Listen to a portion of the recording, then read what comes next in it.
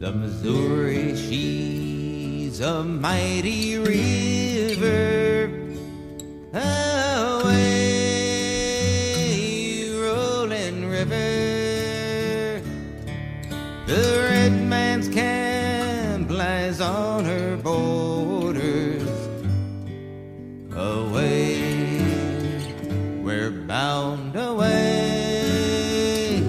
across the wide. Welcome back to the American Writers 100 Pages at a Time podcast. And in this episode, we'll be starting Moby Dick. So I'll give it my best attempt. Obviously, people a lot smarter and more well-read and, have went through this book. This book's been written about so many times. And I've been intimidated. One reason I kind of delayed even looking at this volume of Melville's writings was that, I just felt there's so little I can actually say about Moby Dick to add to it. But as always, I'll look at this stuff more as a historian, more, particularly as a labor historian, and kind of focus on those themes. I'm not trained in literature. So maybe I can just, add to the conversation a little bit. About it. I mean, in a way, this is probably true of most of these works that I've looked at. That there have been people who spend their whole life studying this, and that's certainly true in the case of Moby Dick, and Melville in general. So I'll just make my best effort, and admittedly, I'll just be scratching the surface.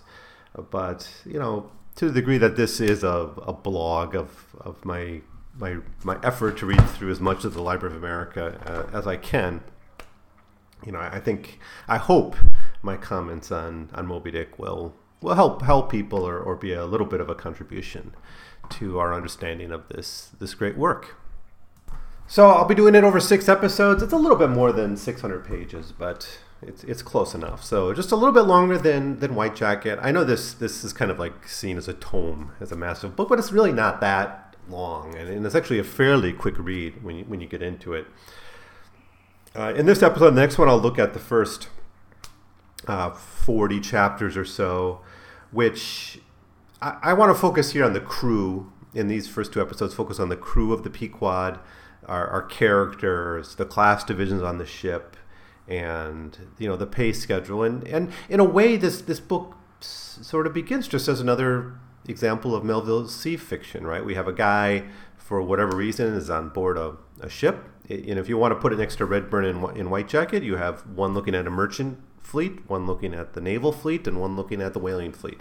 These 3 cornerstones of America's maritime history in the 19th century, right? And Melville had his experience in all of these, and he was documenting it. Now, of course, Moby Dick does much more than that, and it's a much grander novel. It's bigger. It's got more to say. It's more philosophically attuned than White Jacket, which is very political and very much a text of a school of reformers. But I still want to talk about this kind of experience of the working class, set up this crew. And that's what I'm going to do in this episode and the next one. When we get to the middle part of the novels, I really wanted to start to analyze what Melville thinks about whiteness. Why is it important the whale's white? How does this connect to White Jacket and what that color meant for that character and that novel?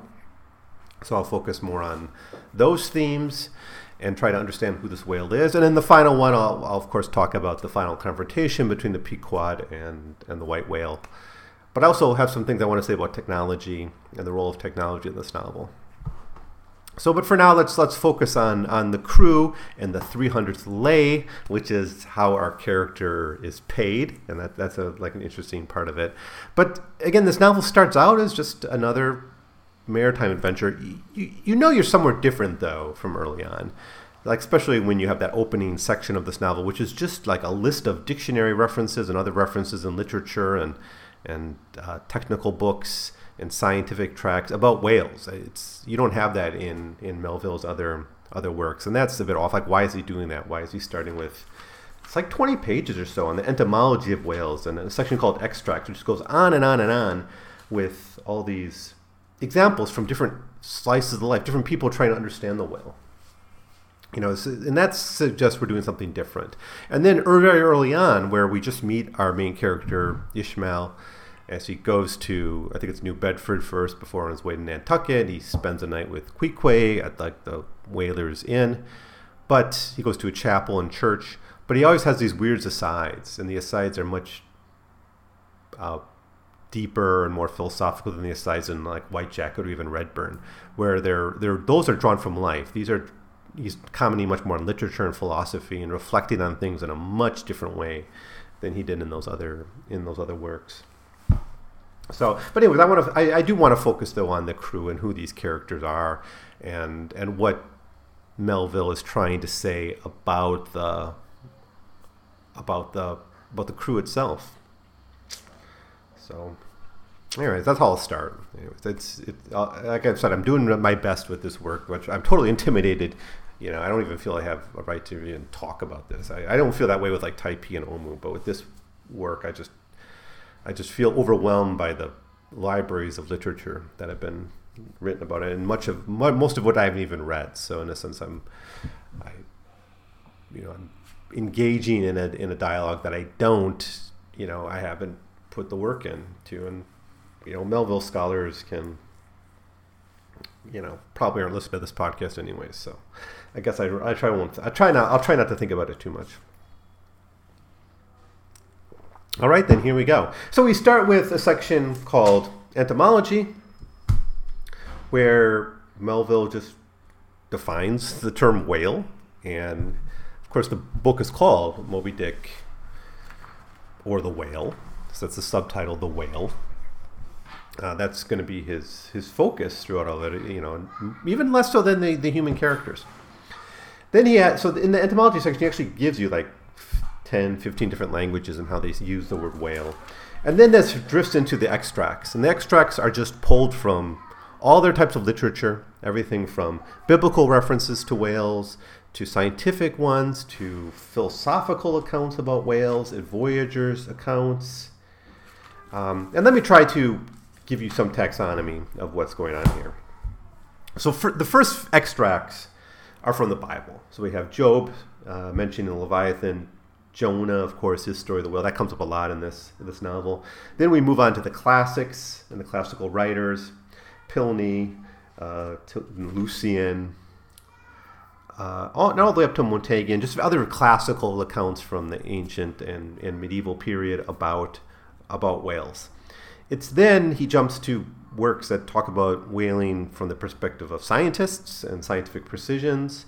So we have a little bit of Shakespeare here in poets, but we start to get a more scientific account of whales in some of these. And we also get a much more, as we move on through these extracts, a much more industrial and practical look at whales, whaling as an industry, whaling as a form of work for people.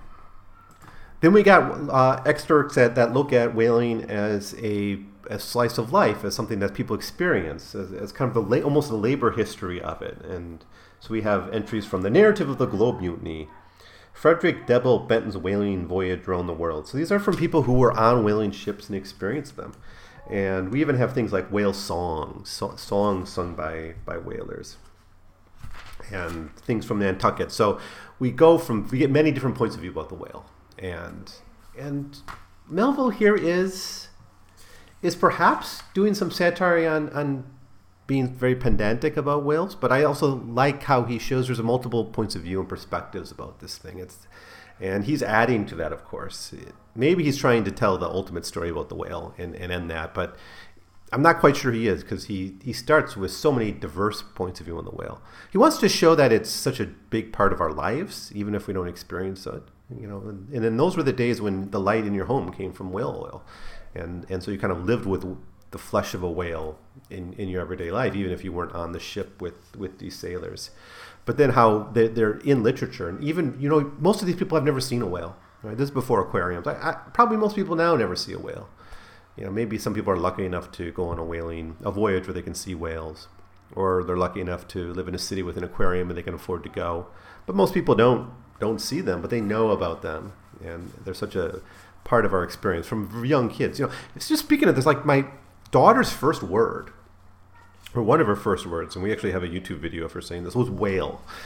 I don't know why. Was she just that sound, whale, whale, whale? But she was saying whale. That was one of her first words, like after mama, baba, that kind of thing. Was whale. And it's, I don't have a reason why, but we must have given her that word through stories, through books and things like that. So it's such a big part of her life, and it's just a fascinating section. You actually read through this. It might be interesting. Some people might just skip this, thinking it's not important to the plot, but wow, I mean, just the endless recitation of different journalistic or literary representations of whales, are here. It's a lot of fun to read that section. And so then we're 20 pages into this book, and we finally get to chapter 1. And, we don't even get to the ship till over 100 pages in the novel. It takes them 200 pages or a whole third of the novel to even to get to the crew, and even to get to a chapter called Moby Dick, where the main plot of the novel is introduced. It takes them that long to get there. That's never been the case in any of these other stories that Melville wrote. He always pretty much gets to the point. With Typee, from page 1, he wants to desert. From Omoo, it takes a little bit longer there because they spend time on the ship, but it's pretty clear that where the theme of it is. Even Marty, which takes a while to get going, it's maybe equivalent about a third in that you start to know you're in a different world. You're not in Kansas anymore. But with Redburn and Whitejacket, pretty much his themes are right there from the beginning. What his characters are doing, why is the character there? They're on the ship from the beginning in those novels, for instance. With this, it takes them so long to actually get going with it. That's one reason I think the novel kind of, even though it's thick and beefy, it feels like it goes fast.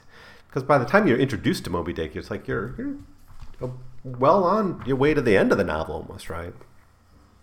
So a lot of novels, you get to the halfway point, the author has to start getting to the resolution, right? And he's almost to the halfway point before we even know why we're here or what this novel is really about. So we're first introduced to our narrator, Ishmael. It's the first line of the novel, of course, call me Ishmael. And it's mostly about why he wants to travel and why he wants to desire to travel. And it's such one of the more famous parts of the novel, maybe because a lot of people read this far, but they don't get much farther. Maybe this is as far as a lot of people get. But he's just facing this wanderlust. He feels this desire to do something new with his life. Quote, "It is a way I have of driving off the spleen and regulating the circulation. Whenever I feel myself growing grim about the mouth, whenever it's a damp, drizzly November in my soul, wherever I find myself involuntarily pausing before coffin warehouses and bringing up the rear of every funeral I meet, and especially whenever my hypos get such an upper hand to me that it requires a strong moral principle to prevent me from deliberately stepping onto the street and methodically knocking people's hats off, then I count it's high time to get to sea as soon as I can. This is my substitute for the pistol and ball. With a philosophical flourish, Cato throws himself upon my sword. I quietly take to the ship." It's not the first time this guy's gone to sea. I think it's the first time he's gone on a whaling voyage. And that's one reason he doesn't get paid very much. But he starts with this draw of the water, too, like how the water draws him and draws other people to it. We've seen this before in Redburn, but never in quite, I think, this stunning description. Later on, now when I say that I'm in the habit of going to sea, whenever I begin to grow hazy around the eyes and begin to be overconscious of my lungs, I do not mean to have it inferred that I ever go to sea as a passenger. For to go as a passenger, one must have a purse, and a purse is but a rag unless you have something in it. All right, so he's poor. He's a poor man. We're with this character for so long, and we don't feel we actually know that much about him because he spends so much time talking about the people around him. But we know he's poor. We know he doesn't seem to have much of a family. He has this kind of rootlessness and aimlessness in him. He's a classical Melville character who's plagued with anxiety and wanderlust and this need to go here and there. So yeah, the novel begins in some familiar territory. A worker, we know he's a teacher. He's bored with life, seeking new adventure, and decides to go to a ship. Reading only the first chapter, we recognize Ishmael as akin to Typee or Taji, Redburn and Whitejacket. They're straight-up workers. They lack the romantic journeying of the characters in the Pacific novels, perhaps, but nevertheless, we get a rich and and quite cynical picture of the human condition here in the opening pages. Ishmael has no illusions about a better life at sea. It's not going to change him as Redburn thought it would change him. He even claims that all of humanity at one point is enslaved when thinking about the brutal conditions and the fact that you have to do what the bosses say and there's hierarchy. He says we're all slaves. And he says it's not worse than any other. He addresses the Novemberer in my soul by becoming a worker, and a worker who's not particularly well treated. So there's no Typee for him. There's no Ela to search for. These aren't like the themes in the Pacific novels, even though this is going to be in the Pacific too. There's not that kind of romanticism we had in there. He's resigned to fate. Quote, I think I can see a little into the springs and motives, which being cunningly presented to me under various disguises induced me to set about performing the part I did. Besides, could join me into the delusion that it was a choice resulting from my own unbiased free will and discriminating judgment. Now, Ahab's motives are different. He's on a quest to destroy an evil and malevolent force, at least what he sees to be an evil, malevolent force, and it seems the characters and Melville himself seem to agree. But interestingly, it's those on top who can redirect their energies into hobbies, and I guess it's understating it to say this was a hobby for Ahab, but he does have the privilege to cajole these workers into his quest. Working folk are lucky if their labors affirm any of their values or pique their interests. So he spends quite a lot of time, not quite 10 pages, but 6-7 pages into these motives. And then we follow our character as he goes on his little mini first quest to Nantucket. But first he has to get through New Bedford and get on, I think he has to take a boat to Nantucket. And from there he can sign on to into a whaling ship. And this is where he meets Queequeg, a Pacific Islander. And one thing that's going to happen on this ship, the Pequod, is we're going to find an international group of people. Melville talked about this in White Jacket, that the American Navy is peopled by foreigners. Here, it's not a military, so it's got a different connotation, peopled by foreigners. But at one point he says 1 out of 2 people on board these ships is a foreigner, is not an American. And so we're going to get this wonderful cast of characters. So it's going to be Queequeg. It's really from the harpoonist that we get the best model of it. We have a Pacific Islander, a Native American, an African, and an Arab too. And it's the 3 ships, 1 for each mate. And the mates are Starbuck, Stubbs, and Flask, right? The short one. And these are the 3, and they each have 1 harpoonist. Queequeg with the 1, Tashtego with Stubbs, and Flask has Dagu. And these are, I think there's actually a 4th ship. I forget who. We'll find out who runs that later on. It's like not an official mate that does it.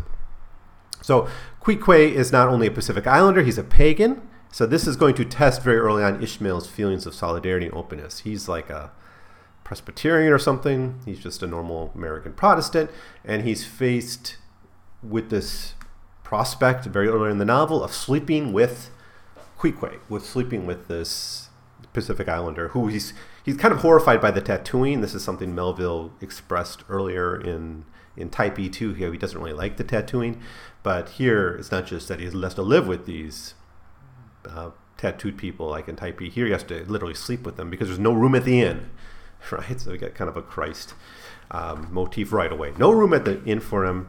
He said, well, you can share a bed with a harpoonist, and it turns out this harpoonist is not white. He's a Pacific Islander. But we're getting this people coming from all over the world. In fact, I think on page, like the very second page of the novel or something, he talks about water drawing people from all over the world, and him being just one of those. So in a later chapter, and we'll talk about this in the next part, we have the knights and squires, the knights being the mates and the squires being the harpoonists, and this kind of hierarchy there. And they reflect different aspects of American history and American experience and American identity. Like Starbuck, for instance, is the pure reflection of pragmatism and capitalist logic, right? And but then the squires of these 3 knights are exploited members, people who suffer genocide and violence and slavery, and do that same American experience. Now, whiteness is an important color in this novel, the white whale, right? And for Melville, this whiteness is kind of a blankness, a kind of a malevolent emptiness. But actually, the first color that's analyzed directly by our author is darkness and blackness. Quote, "It seemed a great black parliament sitting on Tropet. 100 black faces turned round in their rows to peer, and beyond, a black angel of doom was beating a book with a pulpit. It was a Negro church, and a preacher's text was about the blackness of darkness, and the weeping and wailing, and the teeth gnashing there. Ha, Ishmael, muttered I, backing out. Wretched entertainment at the sign of the trap." So this is him when he's on his way to the Sprouter Inn, the inn that he's going to stay at. So he's already experiencing this racial diversity. Now, it's going to come straight home to him when he gets to the Sprouter Inn and is forced to sleep with Queequeg right next to him. Right? Now, he goes into the Sprouter Inn, of course, a whaling inn. It's got the spouter referring to the blowhole of the whale. That's one way they identified him, right? The spurts of air and water shooting up. He starts out with this oil painting showing a scene of whaling, right? And he reflects on this and mulls over it for quite a while, 2 or 3 pages. It seems to be a lot of foreshadowing in it. Quote, "In fact, the artist design seemed this, a final theory of my own, partially based on the aggregate opinions of many aged persons with whom I conversed upon the subject. The picture represents a Cape Horner in a great hurricane, and a half-floundering ship weltering there with its 3 dismantled masts alone visible, and an exacerbated whale purporting to spring clean over the craft is its enormous act of impaling himself upon the 3 mastheads." So that's him. And now, there's several things, though, when he's told he has to share a hammock with Queequeg that offends him. One is the tattoos, the fact that he's a different race, his religion. All these things are potential offensive to him. But he has to then approach him as a human being.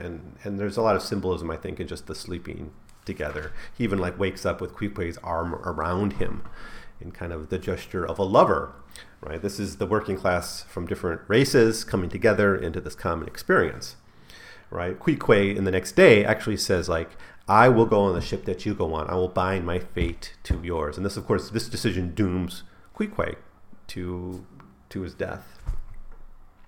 And Ishmael often reflects on the oddity of sleeping with this pagan, and he decides basically in the solidarity of man trumping this diversity.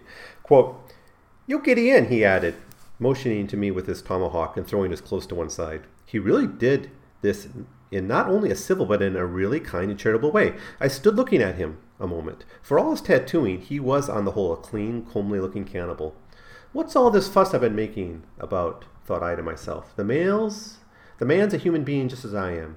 He has as much reason to fear me as I have to be afraid of him. Better sleep with a sober cannibal than a drunken Christian, he concludes. And this is going to be tested again later on in the early part of the novel with Queequeg's religion.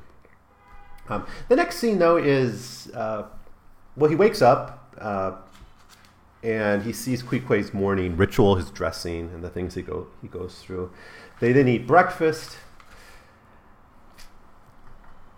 And during the breakfast, he thinks about the look of the area, the connection of this one point in space and time with whaling, with the sea, and the different people who have passed through, the different people who had experienced whaling or saw it or were part of this. Quote, "These reflections here are just occasioned by the circumstances that after we were all seated at the table, for I was preparing to hear some good stories about whaling, and by no small surprise, nearly every man maintained a profound silence. Not only that, but they looked embarrassed. Yes, here was a set of sea dogs, many of them without the slightest bashfulness had boarded great whales on the high seas, entire strangers to them, and duelled them dead without winking. And yet here they all sat in a social breakfast table, all of them calling, all of them keen to your tastes, looking round as sheepishly at each other, as though they had never been out of sight of some of the sheepfold of the Green Mountains. A curious sight, these bashful bears, these timid warrior whalemen." Again, there's kind of a focus on the commonality and the common experience and solidarity of them. what he does then Ishmael leaves Queequeg after breakfast and then goes to the chapel. And he goes to the sailors' chapel. And in a chapter called The Sermon, this is actually, we're already to chapter 9, or not, almost a tenth of the way through the novel already. This chapter 9 where he sees this speech. And the speech is on death, it's on Jonah, it's on wailing. It's a speech, it's a sermon connecting to the experience of these whalers. And we get things that perhaps we're familiar with if we've been reading Melville, as we have been.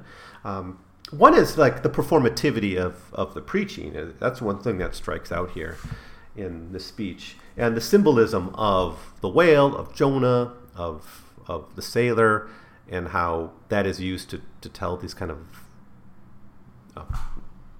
to do the sermon. I guess all preachers sort of do this, right? They connect to something that people know and then connect it to the Bible in a way. But this one is really about, like, there's a lot of terror here and fear of hell, and it's kind of a bombastic fire and brimstone sermon.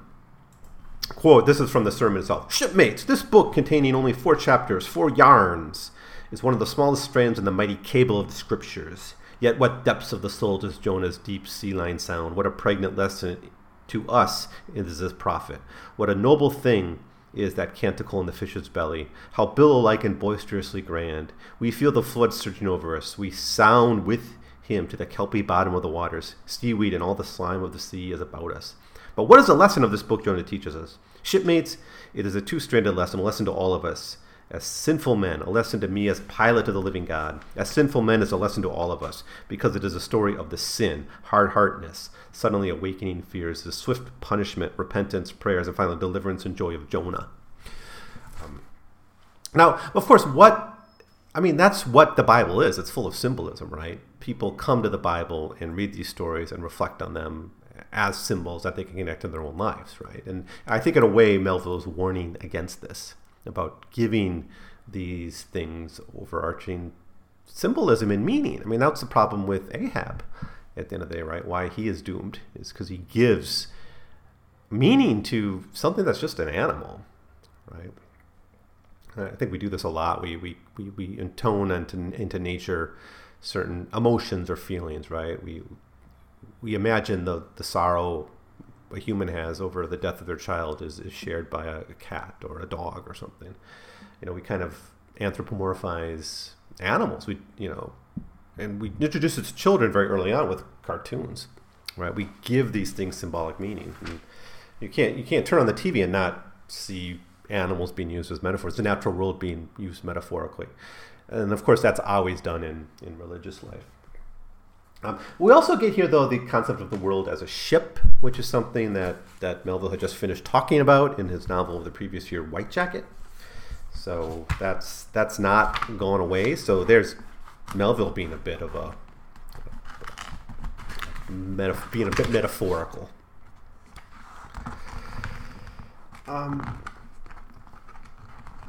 There's a bit of pomposity to the whole sermon, though, and I think the use of sailors and whaling as metaphors in the sermon and in Jonah's story is all looked at a bit suspiciously here. At least that's how I see it.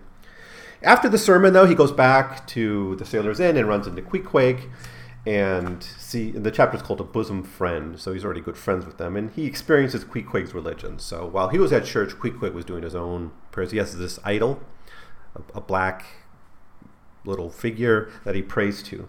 And then he shares this religious experience with Queequeg. He just got out of the church, and he experiences a much more, I think, meaningful and relationship, right? It's not the guy lecturing. It's a shared religious experience.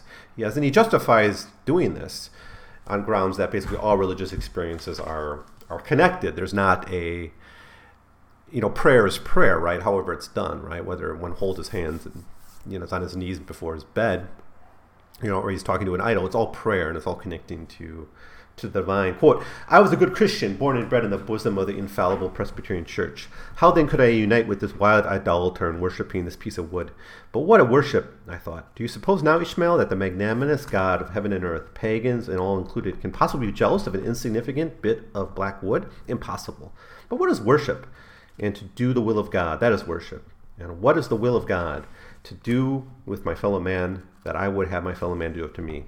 That is the will of God. Now, Queequeg is my fellow man. And what do I wish that this Queequeg would do? Why, unite with me in a particular Presbyterian form of worship. Consequently, I must then unite with him in his. Ergo, I must turn idolater. A nice sentiment, certainly. Then we get another night with Queequeg that Ishmael shares. They share some smoking at night, something that Melville comes back to a lot. He does it a little bit in Redburn. Certainly he has a scene on that in White Jacket. It's in Marty, too, a wonderful scene in Marty where everyone is smoking together. This allows them to... Then Melville goes into Queequeg's biography. We know more about Queequeg than any other members of the crew, except even than Ishmael, really. We don't get the same background from Ishmael. But we get Queequeg's biography. Apparently he was a prince back in the Pacific Islands. Of course, there's a lot of kings and chiefs and princes in the Pacific Islands. But then we get the story about how he turned his back on that and went a whaling and ended up, to become just a member of the American working class, the international working class. Then they pass on to Nantucket. There's a few events. There's an interesting story with the wheelbarrow where they talk to each other and share stories about wheelbarrows. And they almost bump into this guy and almost kill this guy. And Queequeg is, because he had the harpoon and everything, so he almost kills this guy, and there's a big fight over this. And again, Ishmael stands up for and supports Queequeg, and so we get a little bit more solidarity on their passage to Nantucket.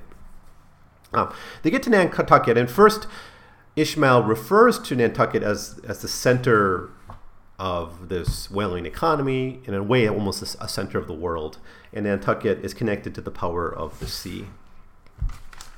Almost an empire in its own right. Quote, and thus these naked Nantucketers, these sea hermits issuing from their anthill in the sea, overrun and conquered the watering world like so many Alexanders, parceling out among them the Atlantic, Pacific, and Indian Oceans, as the three pirate powers did Poland. Let America add Mexico to Texas, and pile Cuba upon Canada. Let the English overswarm all India, and hang on their blazing banner from the sun. 2/3 of this terraqueous globe are the Nantucketers. From his sea is his, he owns it, as emperors own empires. Other seamen have but a right of way through it. Merchant ships are but extension bridges, armed ones, but floating forts. Even pirates and privateers go following the sea as highwaymen the road, but they plunder other ships, other fragments of the land, like themselves, thus seeking to draw their living from the bottomless depth itself. End quote. But the whalers are different. They get their life from the sea. Everyone else is just a parasite or a bridge, right? The merchant ship's a bridge connecting lands, but it's the whalers who make their living from the sea itself. No one else really does that.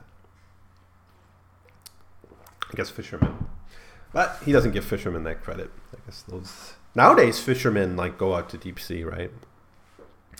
The way whalers used to. With the similar ecological and catastrophic results. There's a little bit more foreshadowing in a chapter called The Chowder, where they basically eat some clam chowder. But there's a scene where he sees some gallows or something that looks like gallows, again foreshadowing their doom as they move on to Nantucket. The most interesting chapter, and a good place to stop, is the ship. It's chapter 16 of the book. Now, pay on the Pequod and other whaling ships was determined by a fraction of the total profits of the voyage. And these were called lays. So Ishmael had hoped that his experience in the merchant service would have provided him a 200th lay, that is, 1/200th of the profits of the ship. Now, in one of the most memorable parts of the early sections of this book, we encounter two of the major owners of the ship, Captain Peleg and Captain Bildag. So these were former sea captains who retired and now own a ship, and they're hiring for it. So you don't see Ahab. You don't meet Ahab yet. You meet Captain Peleg and Captain Bildag. They talk about Ahab, though. And they basically argue in front of Ishmael about how severely to exploit him. Ishmael, already having decided to sign on to a whaling ship, has a little bargaining power. He has to sign on somewhere, so he has to take what he can get. At worst, he figured a 275th lay would have paid for his clothes that he has to, his advance. Remember, Redburn had the same problem of having to pay for his own clothes. Bildad wants to pay Ishmael the 777th lay, which is, I guess, basically a pittance. Peleg counters with the 300th lay, and that's the amount eventually Ishmael agrees to.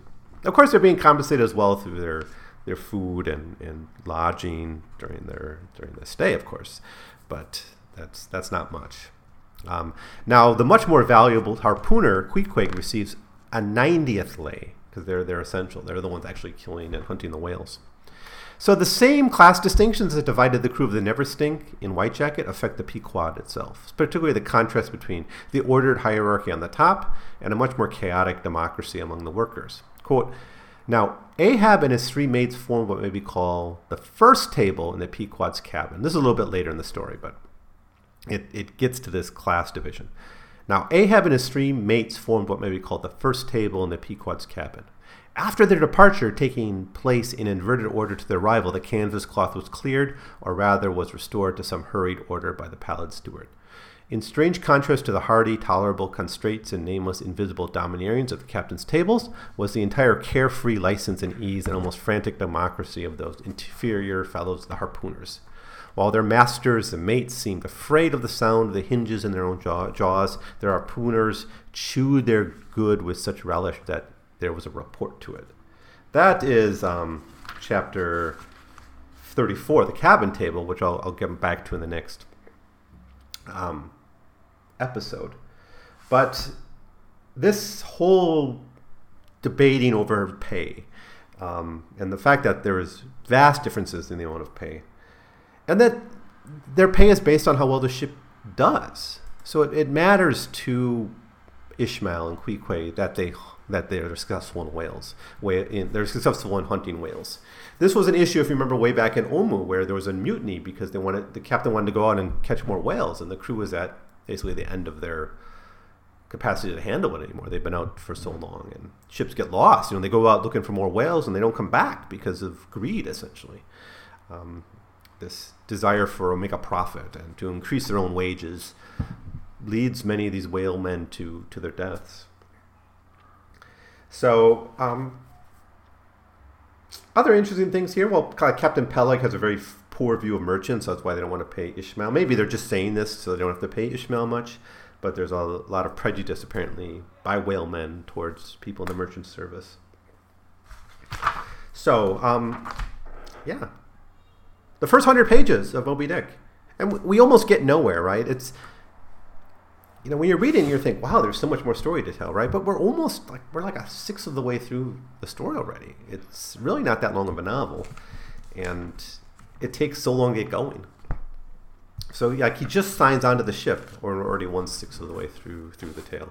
But that's where we're going to stop for now. In the next episode, we'll look at the second 100 pages of Moby Dick, which will focus really on the the crew, how we'll meet Ahab, we'll spend a little bit more time with Queequeg, but it's more of expanding our image and seeing what's out there. So if you're reading along, it's going to be chapter 17 through 40. I'll look at it in the next episode, up to the chapter called Moby Dick. So that's it. I hope if you've read Moby Dick before that I've given you some extra perspective on it. If you haven't read it, I hope I inspire you to read it. It's a great novel. It's something everyone should do once in their life, it seems to me.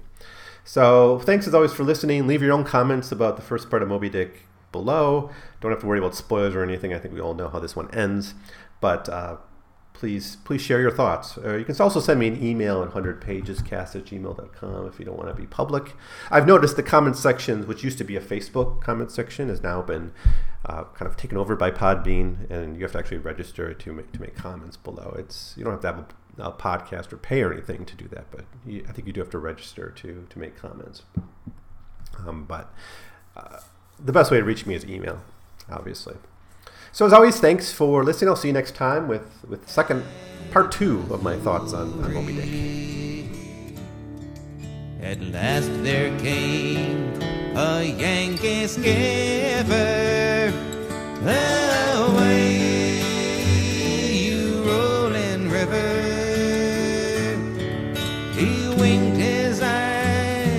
he tipped his flipper.